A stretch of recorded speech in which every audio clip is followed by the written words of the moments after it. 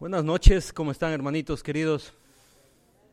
En Ecuador, cuando son las 6 de la tarde empieza a oscurecer. Acá es un poco distinto, ¿no? Por eso les digo, ya son las 7, no de la tarde, sino de la noche. Y es un gusto estar con ustedes, hermanos queridos.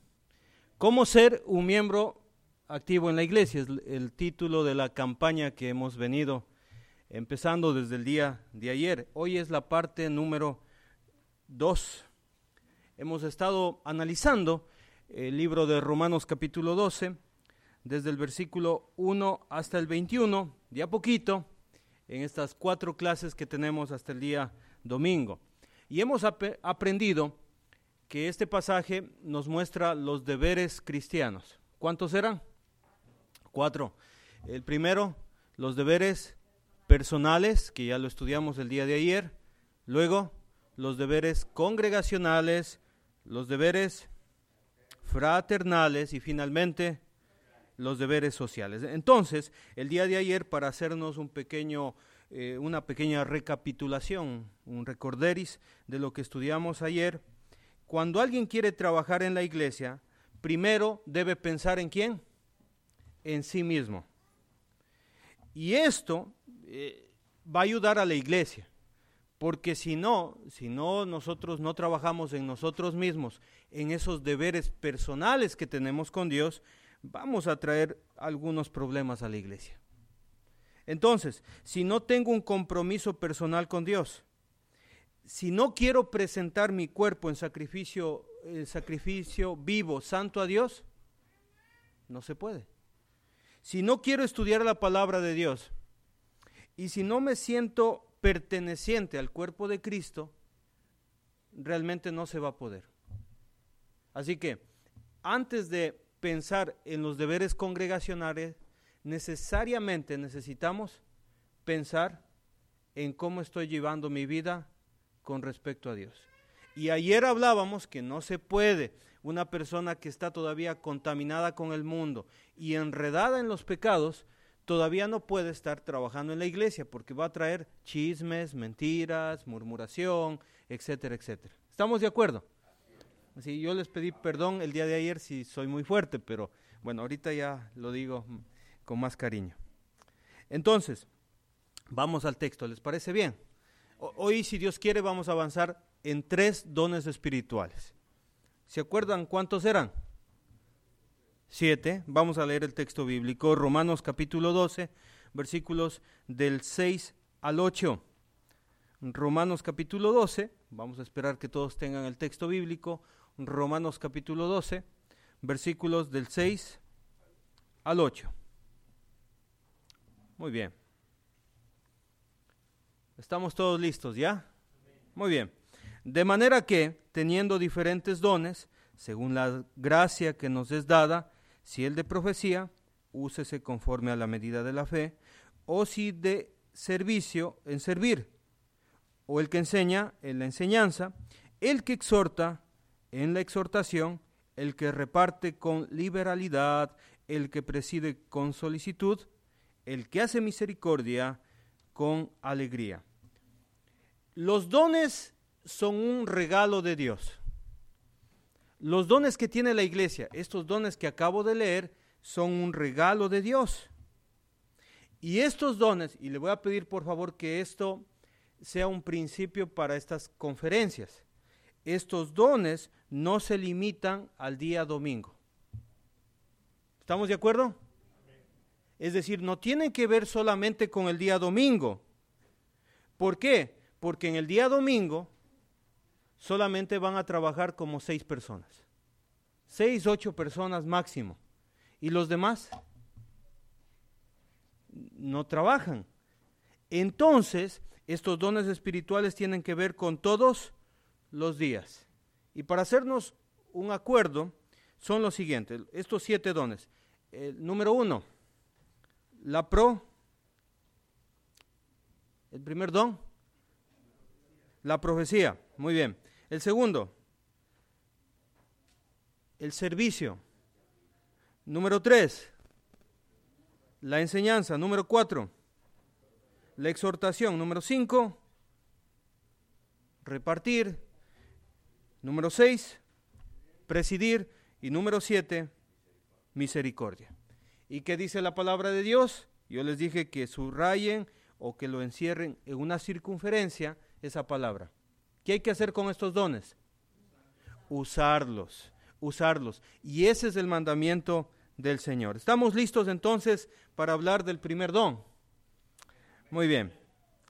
De manera que teniendo diferentes dones según la gracia que nos es dada, es un regalo de Dios los dones, y ahí aparece el primero, si el de profecía, úsese conforme a la medida de la fe. La profecía, hermanitos queridos, era un don del primer siglo. Es decir, que en el primer siglo todavía no teníamos el Nuevo Testamento. Y digo no teníamos porque somos la Iglesia de Cristo. Como no había el Nuevo Testamento, el Espíritu Santo, Dios, daba este don para que miembros de la Iglesia prediquen la palabra de Dios sin leer los textos bíblicos. Este don, y sería bueno estudiarlo en algún otro momento, según 1 Corintios capítulo 13, versículo 8, este don fue profetizado que iba a terminar. ¿Cuándo? Cuando iba a venir lo perfecto. Entonces, una vez que nosotros hace 2000 años, en el primer siglo, como iglesia, una vez que nos llegó los escritos del Nuevo Testamento, pues ya se terminó la profecía.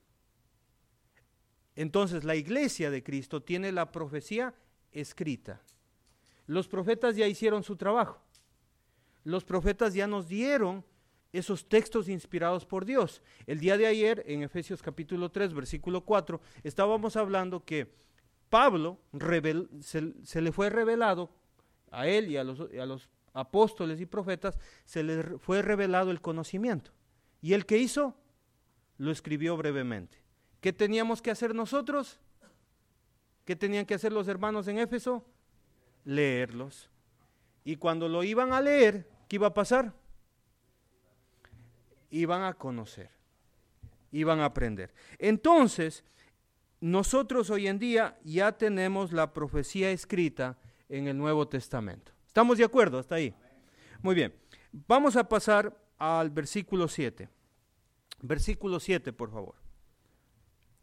O si de servicio en servir. Me gusta cómo traduce la versión Dios habla hoy. Si usted tiene la versión Dios habla hoy, 1996 dice lo siguiente: si nos ha dado el don de servir a otros, sirvámoslo bien, dice el texto bíblico en esta versión. Usted está buscando algún don, recién tal vez se bautizó, tiene algunos meses que se bautizó, está buscando algún don, probablemente este sea un don que usted tenga. Y yo creo, hermanos queridos, según yo he visto estos 2 días anteriores, que la Iglesia de Cristo en la Bond tiene el don de servicio. Y yo diría como el apóstol Pablo, vosotros tenéis ese don. Y no es necesario enseñaros, dijera como el apóstol Pablo. Pero, hermanos queridos, yo sé que hay nuevos hermanos que tienen que ir aprendiendo a usar este don, el don de servicio. Tanto hombres como mujeres pueden tener el don del servicio. ¿Sí? Vamos a leer Marcos capítulo 10, versículo 45. Y quiero decirle algo, hermanos queridos.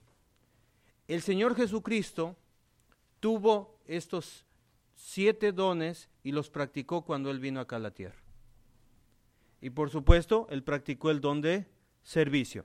En Marcos capítulo 10, versículo 45, dice, porque el Hijo del Hombre, hablando de Jesús como hombre, no vino para ser servido, sino ¿para qué? Para servir. Y la máxima expresión del servicio, ¿cuál es? Para dar su vida en rescate por muchos. Y si usted quiere practicar este don y dice, yo sí quiero este don de servicio, pregúntese, ¿en qué puedo servir a mi hermano? Pregúntese eso.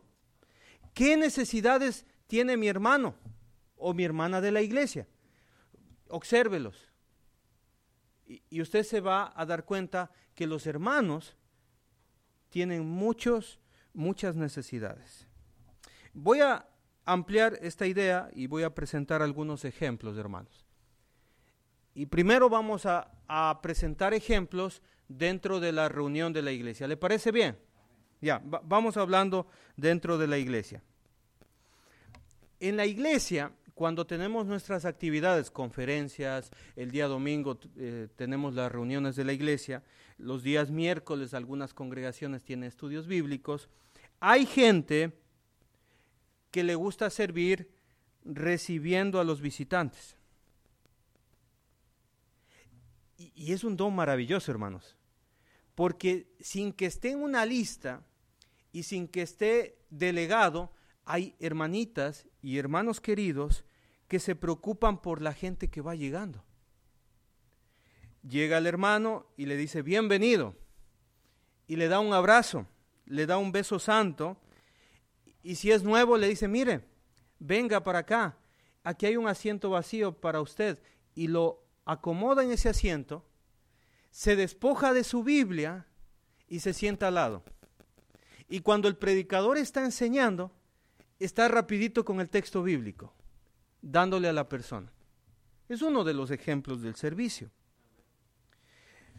Hay gente que está preocupado que las sillas estén en orden.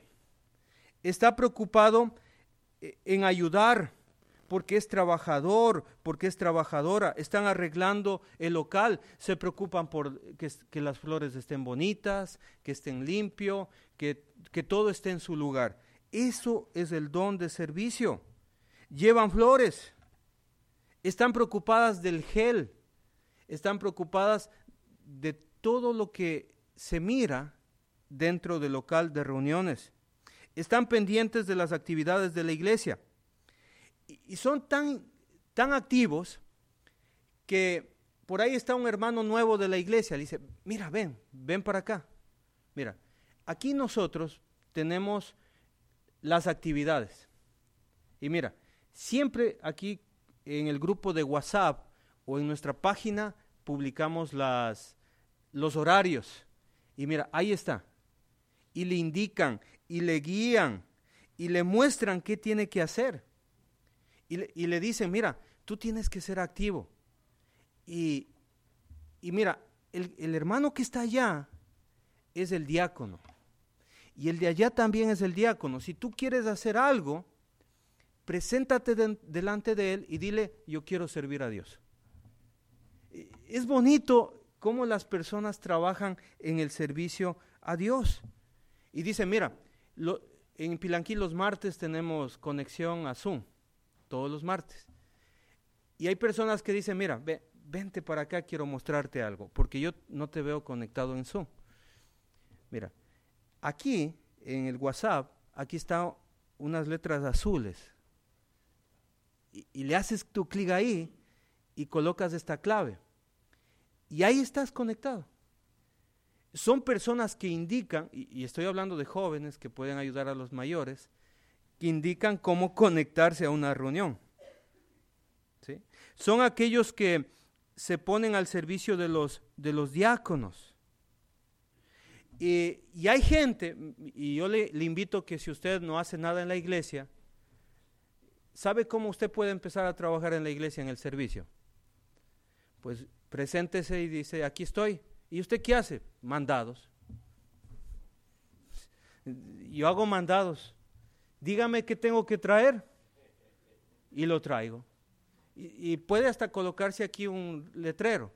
Hago mandados. Y pone a disposición su camioneta y pone a disposición su tiempo. ¿Por qué? Porque está listo para servir. Se ponen a lavar los platos. Y son las personas que comen último. Claro, porque les gusta servir y dice, ya comieron, ya se sirvieron, ya les pasaron el agüita, ¿qué le falta? Tiene servilletas. Son aquellos que guían a los demás a entender cómo se organiza y cómo está trabajando una iglesia. Le dicen, mira, Ellos son los pastores de la iglesia.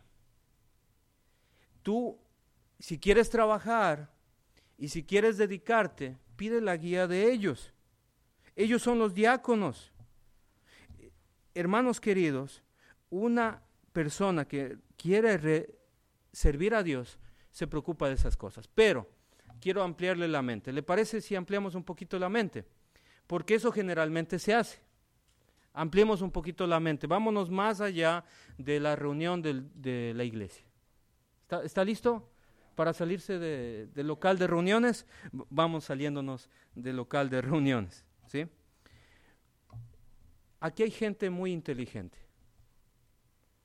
Hay gente que es buena porque es ingeniosa. Hay gente que es carpintero. Hay gente que es ingeniero. Hay gente que es arquitectos. Otros son contadores. Otros son médicos. Hay gente que es muy inteligente para decorar. Hay gente que es muy buena con la computación. Hay otras personas que son muy buenas con las redes sociales. Hay gente que es abogado. Y la idea es que nosotros utilicemos lo que sabemos para empezar a ayudar a los hermanos.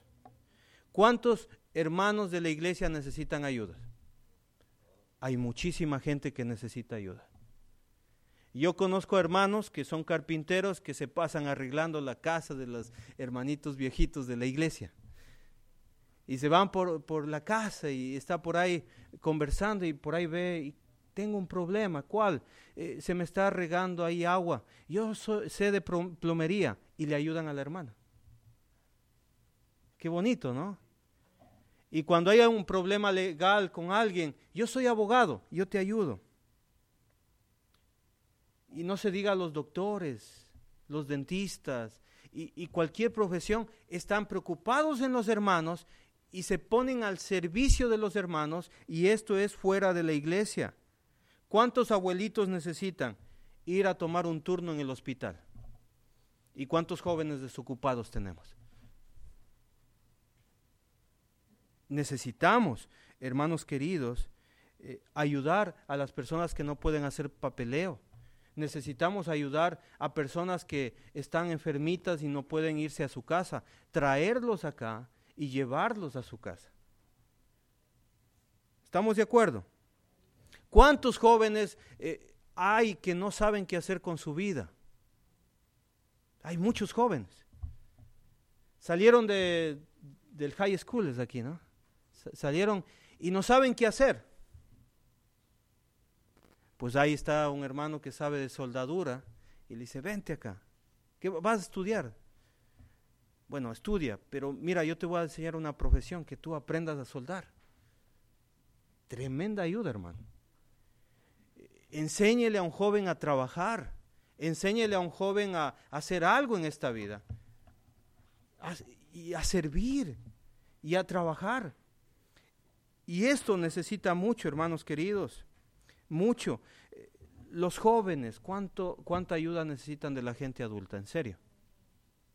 Necesitan mucho, a despertarse, a abrir los ojos, a mirar los ojos, a quitarse las mascarillas, a dejar de ver solamente el teléfono.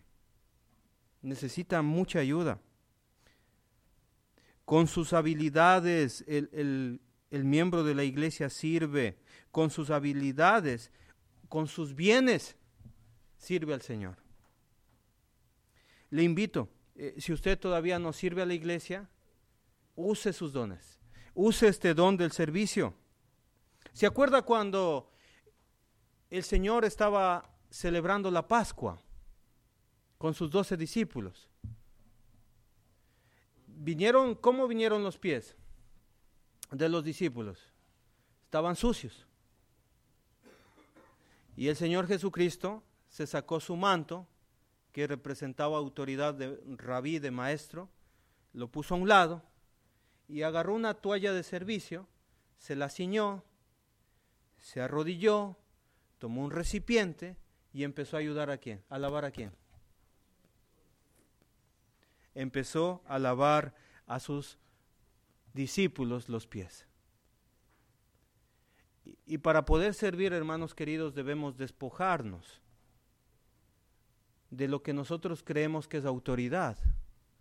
Debemos despojarnos de estándares que para nosotros están muy altos y empezar a ser humildes y empezar a servir a nuestros queridos hermanos de la iglesia. Y Jesucristo dijo, ejemplo les he dado, hagan ustedes lo mismo. ¿Se acuerdan? Romanos capítulo 12, versículo 7.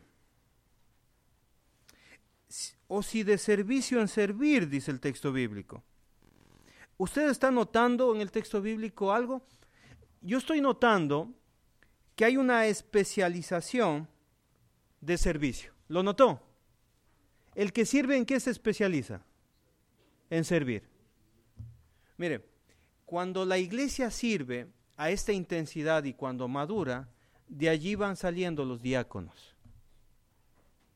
De ahí, del servicio, porque la palabra servir significa diácono. Entonces, ¿quiénes son los diáconos de la iglesia? Los especialistas. Todos somos siervos, todos debemos servir, pero los diáconos se convierten en los especialistas y son los escogidos de la iglesia para realizar ciertas actividades en la iglesia. Y usted lo puede mirar, el ejemplo, cómo se escogió en Hechos capítulo 6. Amén. ¿Hasta aquí cuántos dones vamos viendo? 2 dones. ¿Nos toca cuál? ¿Cuál nos toca? Enseñar. Romanos capítulo 12, versículo 7. O el que enseña en la enseñanza. Yo creo, hermanitos queridos, si yo quiero enseñar en la iglesia, debo cumplir un requisito. ¿Cuál sería? Por lógica, por sentido común. ¿Cuál sería el requisito? Prepararse. ¿Quién dijo eso? Muy bien. Hay que prepararse. Hay que tener un compromiso con la palabra de Dios. Y enseñar tiene el siguiente definición. Tiene que ver con la capacidad de enseñar las escrituras a otros en todo tiempo. Yo otra vez le pido lo siguiente. No piense en el día domingo. No piense en el día domingo. ¿En qué día tiene que pensar? Todos los días. Ahora, hermanitos queridos, ustedes le conocen al hermano Pedro Sánchez. Él hace 20 años, cuando yo empecé a predicar, me dijo lo siguiente. Mejor leamos, 2 de Corintios capítulo 2, versículo 17.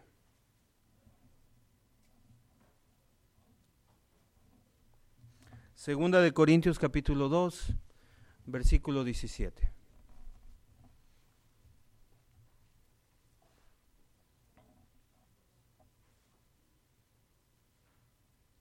¿Ya están allí? Muy bien.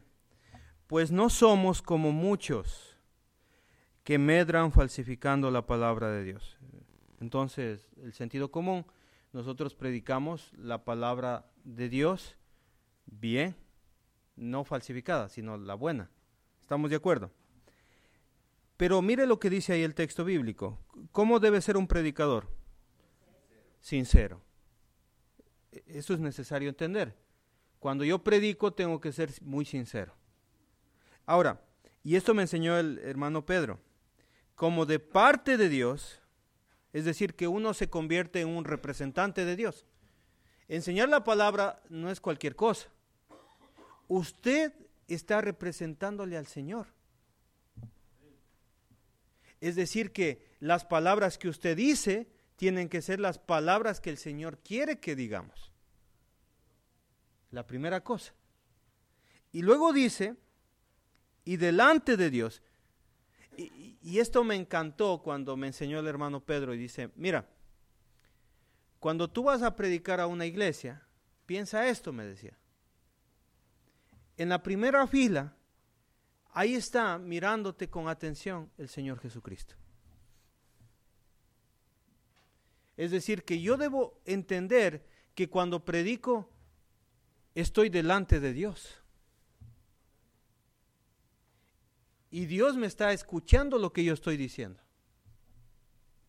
Y hay un texto que puede hacernos temblar a cualquier predicador, que dice que el hombre dará cuenta de toda palabra ociosa que se habla.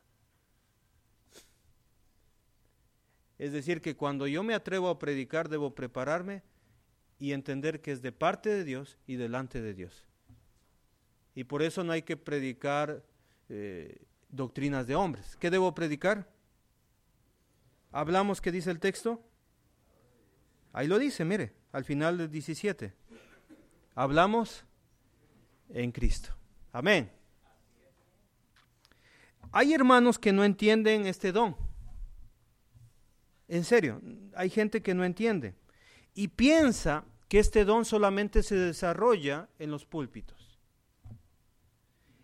Y ha llegado a comentar lo siguiente: yo ya no trabajo en esa iglesia porque no me dejan trabajar. ¿Y por qué no le dejan trabajar? Es que me ponen una vez cada 3 meses. No entiende. No entiende. ¿Por qué? Porque la predicación no es de púlpito solamente. Se predica en púlpitos. Pero enseñar tiene que ver con ¿cuántos días? Todos los días. Todos los días o todas las noches. Y le voy a explicar cómo es esto. ¿Estamos de acuerdo para entender el don? Sí, estamos de acuerdo. Se puede enseñar en los hogares, hermanos queridos. Se puede enseñar en los hogares. Le voy a mostrar la experiencia que tenemos en la iglesia donde yo sirvo. Yo predico una vez al mes, probablemente, a veces hasta no predico una vez al mes, pero predico casi todos los días. En serio. ¿Y dónde lo predico? Pues en los hogares, en los grupos familiares que tenemos en los diferentes barrios, o, ¿cómo se dice aquí? Barrios, sectores de la ciudad. ¿Sí?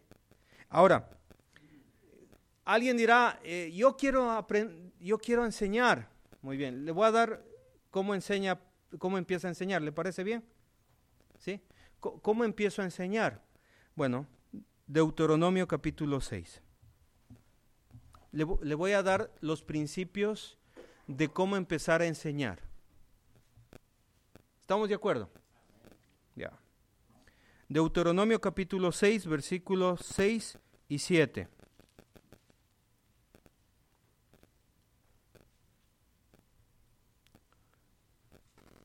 ¿Estamos listos? Muy bien. Y estas palabras que yo te mando hoy estarán sobre tu corazón. Para poder enseñar, yo debo grabar la palabra de Dios ¿en dónde? En el corazón. Y le cuento un secreto. Bueno, no es secreto, sino le cuento lo que sucedía en la antigüedad. En la antigüedad no tenían como nosotros los aparatos electrónicos y no tenían ni siquiera el papel, porque el papel recién hace unos cuantos siglos probablemente, se empezó a imprimir en las hojas. Solamente ciertas personas que tenían dinero podían tener papiros y rollos, y para tener solo un libro tenían que cargar bastante. Entonces, ¿qué hacían los judíos en la antigüedad? Los judíos en la antigüedad, ellos ponían muchísima atención a la lectura de la palabra de Dios en el templo. ¿Estamos de acuerdo? Ellos, cuando se leía la Torá, ellos grababan en su mente todas las palabras que se decían. Entonces, ellos cuando se leía la palabra de Dios, decían, no me interrumpas, déjame escuchar. ¿Por qué? Porque voy a grabarme esto. ¿Y cómo se grababan? Porque lo hacían de corazón. Versículo 7. Y este es un método de aprender. Y esto es la enseñanza y la responsabilidad que tenemos nosotros. Le voy a decir una verdad que probablemente a algunos no les guste, pero con mucho cariño como ayer les voy a decir. La responsabilidad de que su hijo sepa la palabra de Dios no es de los pastores de la iglesia. La responsabilidad que su hijo y su hija sepa la palabra de Dios no es de los predicadores, ni tampoco de las maestras de niños. ¿De quién? Del papá y de la mamá. Entonces usted pone atención a la palabra de Dios, la graba en su corazón y las repetirás a tus hijos. Y las repetirás, es decir que usted aprende para enseñar. Y lo siguiente dice, y hablarás de ellas, ¿dónde? Es decir que usted, mire, esto va a ser su primer grupo de estudio bíblico. Siéntese, mijito, ahí. Hijita, siéntese ahí. Y todos ahí sentados. Y la mamá también ahí sentada. Y usted como papá, buenas noches, vamos a empezar la reunión en esta noche. Y voy a pedir a que mi hijo haga la primera oración. Y ahí empieza su estudio bíblico, hermanos. Y usted va a enseñar la palabra de Dios ahí en su casa. En confianza. Y usted va a empezar a practicar allí la enseñanza de la palabra de Dios, en la casa. Pero cuando usted está yendo a dejar a su hijo a la escuela también, porque dice el texto, y andando por el camino. Y las palabras que escucha su hijo antes de dormir también es la palabra de Dios. Al acostarte. Pero cuando su hijo se levanta también va a escuchar la palabra de Dios. Y cuando te levantes. Qué bonito, ¿verdad? Es decir que, papitos, ustedes necesariamente, con mucho cariño lo digo, tienen que aprender a enseñar a sus hijos la palabra de Dios. Necesariamente. Aprenderse la historia fabulosa de Sansón. Aprenderse la historia maravillosa del rey David. Aprenderse las historias de la Biblia. Apréndase los milagros del Señor Jesucristo. Y cuando su hijo pregunte, usted diga, mire, mi hijo, claro, vamos a tener un estudio con usted. Y usted enséñele a su hijo. Pero si usted no tiene un compromiso con la palabra de Dios y si usted no quiere guardarlo en su corazón, es difícil que usted enseñe. ¿Le gusta este don de enseñar? Está bonito, ¿no? Está muy bonito. Bueno, vamos a pasar a otro nivel de enseñanza, ¿le parece bien? El otro nivel de enseñanza está en 1 de Pedro 2, 9. 1 de Pedro capítulo 2, versículo 9. 1 de Pedro capítulo 2, versículo 9. ¿Estamos listos? Muy bien. Mas vosotros sois linaje escogido, real sacerdocio, nación santa, pueblo adquirido por Dios. Hay 4 cosas que dice el apóstol Pedro que son maravillosas. La primera, linaje escogido. Linaje. Cada miembro de la iglesia es descendiente de Abraham por la fe que tiene. Gálatas capítulo 3. Solamente por creer en Jesús y obedecer, según el versículo 26, 3, 26 y 27, obedecer ya se convierten en un hijo de Dios. ¿Estamos de acuerdo? Linaje escogido. Segundo, real sacerdocio. En el pueblo de Israel solamente había una tribu que podían ser sacerdotes. En el Nuevo Testamento, el Señor Jesucristo rasgó el velo en la mitad y nos dio acceso a la presencia de Dios. Y todos podemos ser sacerdotes en el Nuevo Testamento. Real sacerdocio. Número 3, nación santa. Ayer hablamos de la santidad. ¿Qué es la santidad? Estar separado de los pueblos para ser de quién? Para ser de Dios. Usted es un pueblo separado de la maldad. Usted, además de eso, es el pueblo adquirido por Dios. ¿Estamos de acuerdo hasta ahí? 4 verdades maravillosas. Pero me encanta lo que sigue. ¿Para qué? Para que anunciéis. Y aquí está usted enseñando. Para que anunciéis las virtudes de aquel que os llamó de las tinieblas a la luz admirable. Cuando su compañero de trabajo le esté preguntando, oye, ¿qué te pasó? ¿Por qué ya no estás así hablando malas palabras como nosotros hablamos? ¿Y por qué ya no estás ahí en las pachangas que tenemos? ¿Y qué ha pasado contigo? ¿Y usted qué dice? El Señor me ha cambiado. ¿Cuál Señor? El Señor Jesucristo. ¿Y cómo es eso? Y usted ahí empieza a enseñar a sus amigos. Y empieza a enseñarles y a mostrarles el camino de la salvación. Entonces, ¿necesita usted estar pidiendo permiso a alguien para hacer eso? Y no, dice, no, solo el domingo se predica el Evangelio. No, todos los días. Cuando usted tiene la oportunidad, querido hermanito y hermanita, busque la oportunidad de anunciar las virtudes de aquel que nos llamó de las tinieblas a la luz admirable. Y aquí está el método, si usted no lo sabía. Dios es poderoso. Dios es eterno. Dios nos mira en todo lugar. ¿Por qué no pecas como nosotros? Es que Dios está en todo lugar. ¿No sabías? Él te está viendo. Él sabe lo que haces en secreto. Y esa gente dice, wow, ¿qué está pasando? Y usted empieza a anunciar el Evangelio. Amén. Amén. Y vamos a otro nivel. ¿Le parece? Vamos hablando de otro nivel de estudio, de enseñanza. Es cuando usted empieza a enseñar a los hermanos nuevos la doctrina.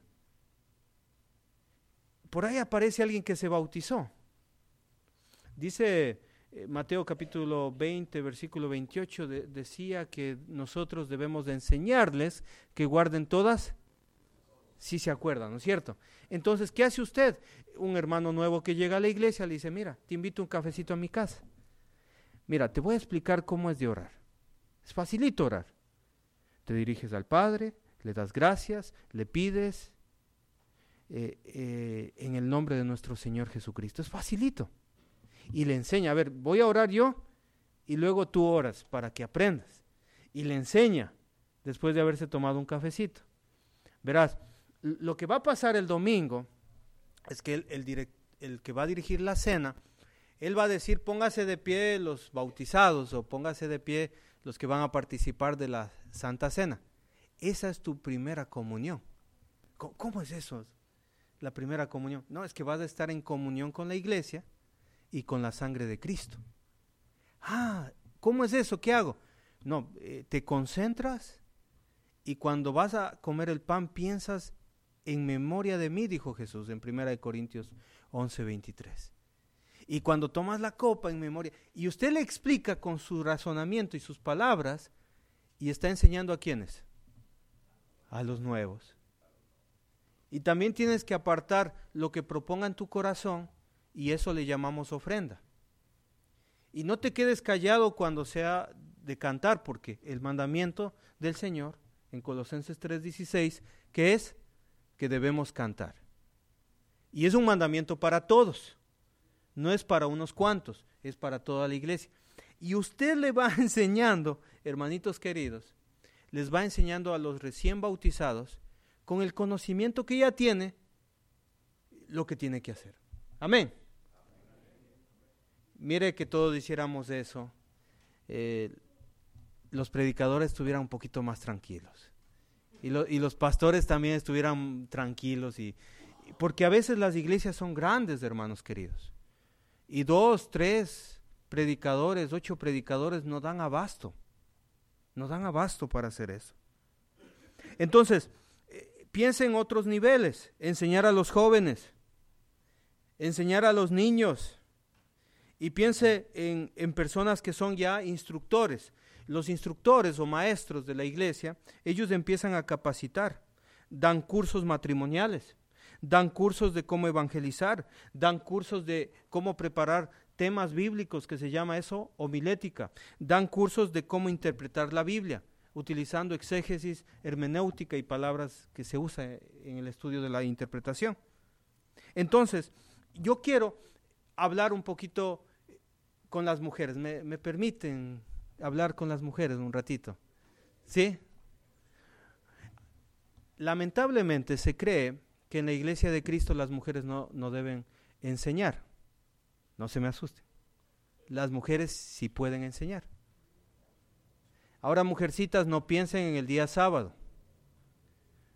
Piensen en ¿cuánto tiempo? Todos los días. Vamos a Tito capítulo 2. Vamos a hablar con las mujercitas, porque a veces las mujeres dicen que no nos dejan trabajar en la iglesia. No. Hay muchísimo trabajo en la Iglesia de Cristo. Muchísimo. Segunda de Timoteo capítulo 2, versículo 3 hasta el versículo 5 vamos a estudiar en esta noche también. ¿Estamos listos? Bueno, sí tengo tiempo todavía. Tito capítulo 2, versículo del 3 y vamos a avanzar hasta el 5. En la antigüedad no había la distribución de edades o la clasificación de edades que nosotros tenemos. Nosotros tenemos bebés, niños pequeños, niños medianos, niños grandes, adolescentes, jóvenes pequeños, grandes, adultos, jóvenes adultos, ancianos, tercera edad, y en nuestro tiempo dividimos mucho el tiempo. En la antigüedad, usted era niño, era joven o era anciano. O sea, así ellos tenían su pensamiento. Por eso Tito y Timoteo tenían más o menos como 40 años y ¿cómo se les decía? Jóvenes. ¿Se ha escuchado esa enseñanza? Tiene sentido. Entonces, cuando dice en Tito capítulo 2, versículo 3, las ancianas, en una mejor traducción sería las mujeres adultas. O las mujeres adultas, es decir, las mujeres que tienen más de 40 años. Las mujeres maduras de la iglesia. Ahora, me va a entender cuando nosotros empecemos a explicar el texto bíblico. ¿Cómo deben ser las mujeres adultas? Deben ser reverentes en su porte, es decir, mujeres santas. Deben ser mujeres que si han sido convertidas por Dios, deben ser mujeres maduras, reverentes. Y dice el texto bíblico ahí que dice, no calumniadoras. Cuando yo empecé a estudiar este texto bíblico, empecé a buscar el idioma original, el griego, y me topé con esta palabra calumniadoras. La palabra calumniador viene de diabolos. ¿Y esa palabra a quién se le atribuye? A Satanás. En otras palabras, el apóstol Pablo está diciendo, no sean diablos. En serio. Y el sentido es, no acusen a otra persona. Y esto deben hacer las mujeres adultas, porque ya vamos a hablar más adelante de la enseñanza, por supuesto, pero las mujeres adultas tienen que controlar su boca de no acusar a las otras de las fallas, no ser calumniadoras, no ser chismosas, se dice en mi país. Para suavizarlo, no deben estar transmitiendo información, ¿sí? No deben estar así.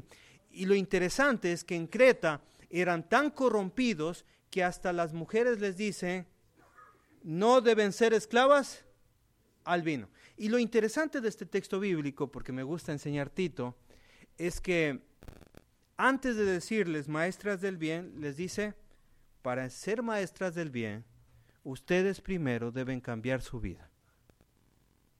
Antes de ser maestras del bien, deben ser personas serias, reverentes, no deben andar en chismes y no deben tener vicios, porque ustedes, maestras o mujeres maduras, son maestras del bien. Claro, son maestras del bien. Ahora, versículo 4, que enseñen a las mujeres jóvenes, ¿a qué? Amar a sus maridos. Entonces en la iglesia tenemos mujeres adultas y tenemos mujeres jóvenes. Las adultas tienen, hermanitas queridas, amadas hermanas de la iglesia, tienen un trabajo muy grande en la iglesia. No piense en la reunión de mujeres, piense todo el tiempo. ¿Quiere que le amplíe un poquito su pensamiento en cuanto al trabajo de la enseñanza? ¿Sí? ¿Están listas, hermanitas? ¿Me perdonan si yo soy un poquito fuerte, hermanitas, en esta noche? ¿Sí me van a perdonar? Bueno, ahí vamos. Ojalá me perdonen. Voy a poner dos casos que suceden, supuestos que pueden suceder en una iglesia. ¿Estamos de acuerdo? Una mujer de 35 años que está casada llega a la iglesia en una falda muy cortita y un escote en su pecho, muy grande. Y es casada y tiene niños. Segundo caso, hay una señorita de la iglesia que anda coqueteándose con algunos jóvenes de la iglesia, como si fueran sus novios. Entonces, aquí viene el ministerio de la mujer. ¿Le parece? Le enseñamos eso, a ver cómo actuamos, ¿ya? Dos casos que se puede actuar. El primer caso es actuar como diábolos. Es decir, empezamos a murmurar y a hablar mal ¿de quién? De estas dos señoritas, de esta señora y esta señorita. Y eso es la manera más fácil. Pero la manera bíblica, y ahí está una mujer adulta, madura, ¿qué tienen que hacer? Viene y se acerca donde la señorita casada y le dicen, o la señora casada, hermanita, ¿quiere venir a mi casita a tomarnos un cafecito? Claro, vámonos. Y se va y con mucho amor y con mucho cariño le va a mostrar que debe cambiar su forma de vestir. Y otra hermana se le acerca madura y a la otra señorita y le dice, mi hermanita querida, porque le quiere como a hija, porque le ama y le respeta como a hija y piensa, es una señorita, ¿no es cierto?, que no sabe de la vida, que no sabe del cristianismo, y le dice, mi amorcito, ¿qué tal si conversamos un ratito? Yo te voy a mostrar una cosita. Y le enseña con palabras sabias, con humildad, considerándose a sí mismo, como dice el libro de Gálatas, que no tenemos tiempo de hablar eso, pero con esa sabiduría se acerca y le convence a esa señorita. ¿No cree que este ministerio es bien grande de la mujer? ¿Cuántas señoritas de la iglesia, cuántas mujercitas de la iglesia, jóvenes, necesitan un consejo de parte de otra mujer? Necesitan enseñanza de otra mujer. Así que no esperemos solamente que sean un sábado de reunión de damas o una confraternidad de damas. No. El trabajo de la enseñanza, hermanos queridos, es de todos los días y cuando usted tenga la oportunidad. Pero hágalo con sabiduría, considerándose a usted mismo. No sea que después usted se porte muy fuerte con alguien y tenga una nietita por ahí que haga lo mismo, o una hija, o una sobrina. Entonces la palabra de Dios es muy sabia, ¿no es cierto? Entonces, hermanitas queridas, usted se puede convertir en maestra del bien, que enseñen a las mujeres, y aquí tenemos 5, si no me equivoco, 5 lecciones bíblicas que usted debe tener en su corazón. ¿Quiere saber cuáles son? Es decir, usted tiene ahí sus bosquejos y necesariamente tiene que haber bosquejos de estas lecciones. Número 1. Usted tiene que tener un bosquejo de cómo amar a su marido. Usted va a enseñar a esas hermanitas solteras que cuando se casen tienen que amar a sus maridos y también tienen que amar a sus hijos. Y a las mujeres casadas también usted les va a enseñar eso. Vamos a hablar con otro tema, versículo 5. Usted va a enseñar a esas jovencitas a que sean prudentes. Prudentes en su forma de vestir, prudentes en su forma de actuar, prudentes en su forma de hablar. También usted va a enseñar que sean castas. Usted va a enseñar que sean cuidadosas de su casa. Y esta significa una dueña de casa, una mujer madura de casa, sujeta, que sea una mujer sujeta a Dios, que sea una mujer que gobierne su casa, que sepa administrar su casa. Que sean buenas, dice el texto bíblico, que se sujeten ¿a quién? A sus maridos. ¿Y para qué? Para que la palabra de Dios no sea blasfemada.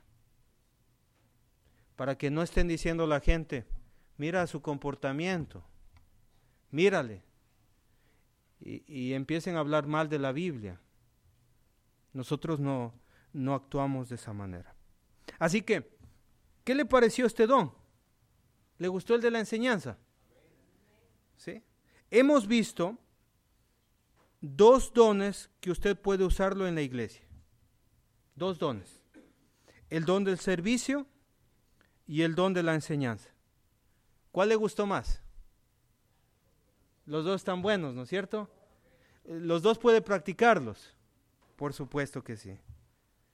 Pero para practicar esto, debemos acordarnos lo que dice el capítulo 11, versículo 36, que el día de ayer lo leímos. Porque de Él, y por Él, y para Él son todas las cosas. A Él sea la gloria por los siglos. Amén. Que Dios les bendiga. ¿Quiere saber más de los dones? Pues le invito a que el día de mañana también venga y también se conecte a través de las redes sociales. Que Dios les bendiga.